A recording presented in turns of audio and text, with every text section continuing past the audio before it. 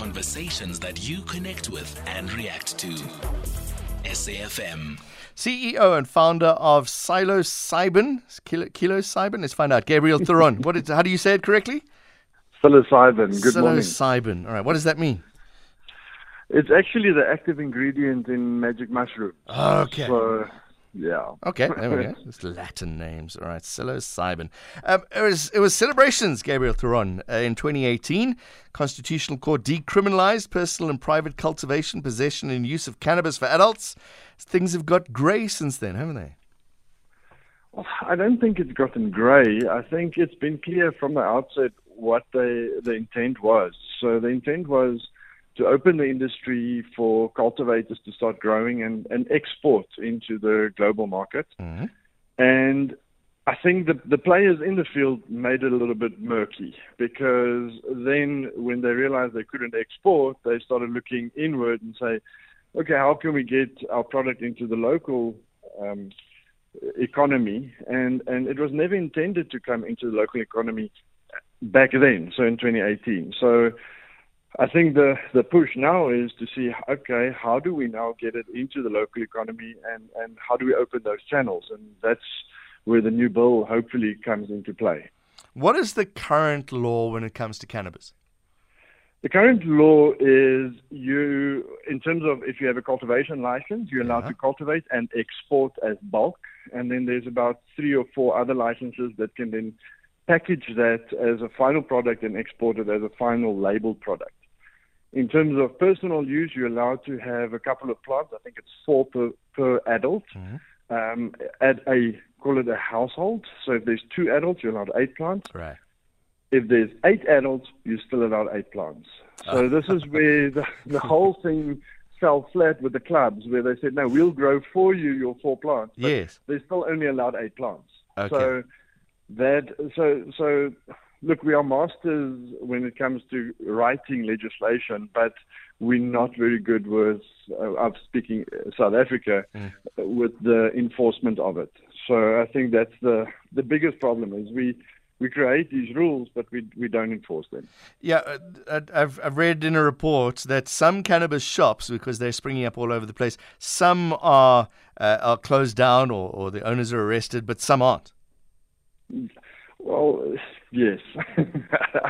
It is actually quite frightening if you walk in Durban, walk in Pretoria, all of these places.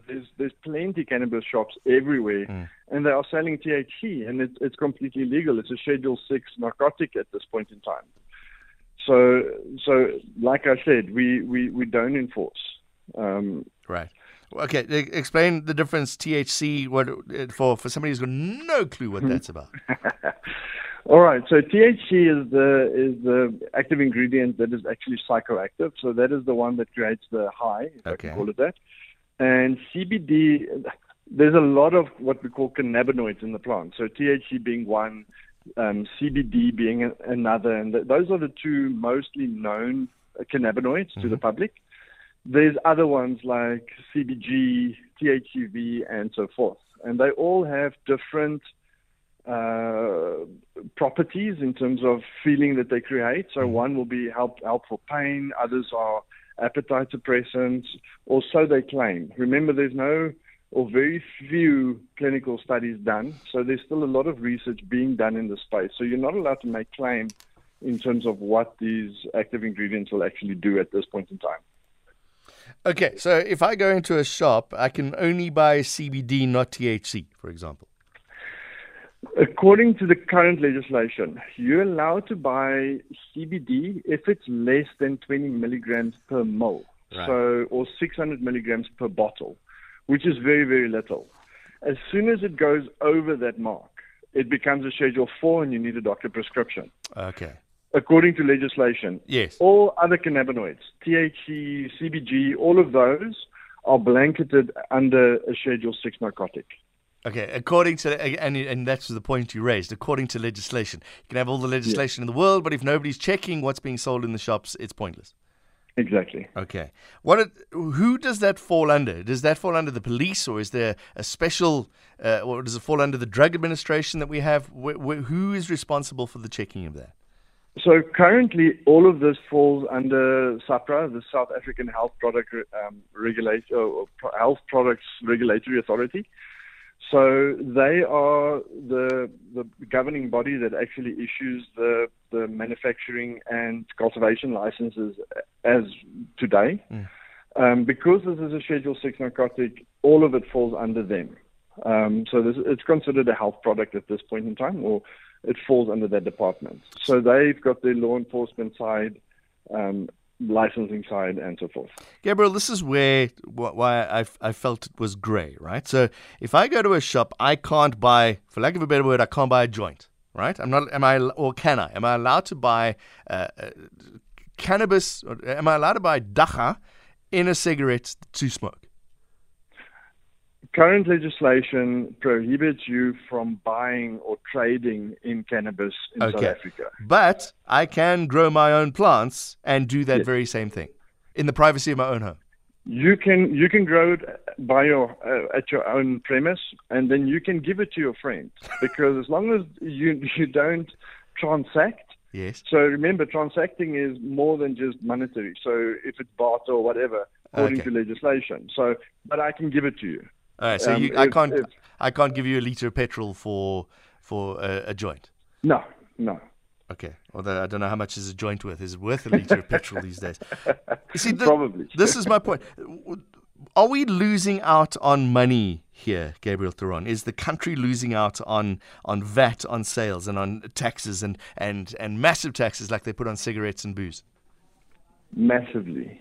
So if you look at what the global estimate, so there's actually a report where they, and again, it's very difficult to quantify, but they have like surveys that they do, and they estimate the current South African cannabis market to be around I think it's $1.9 billion in terms of revenue that's created through selling cannabis.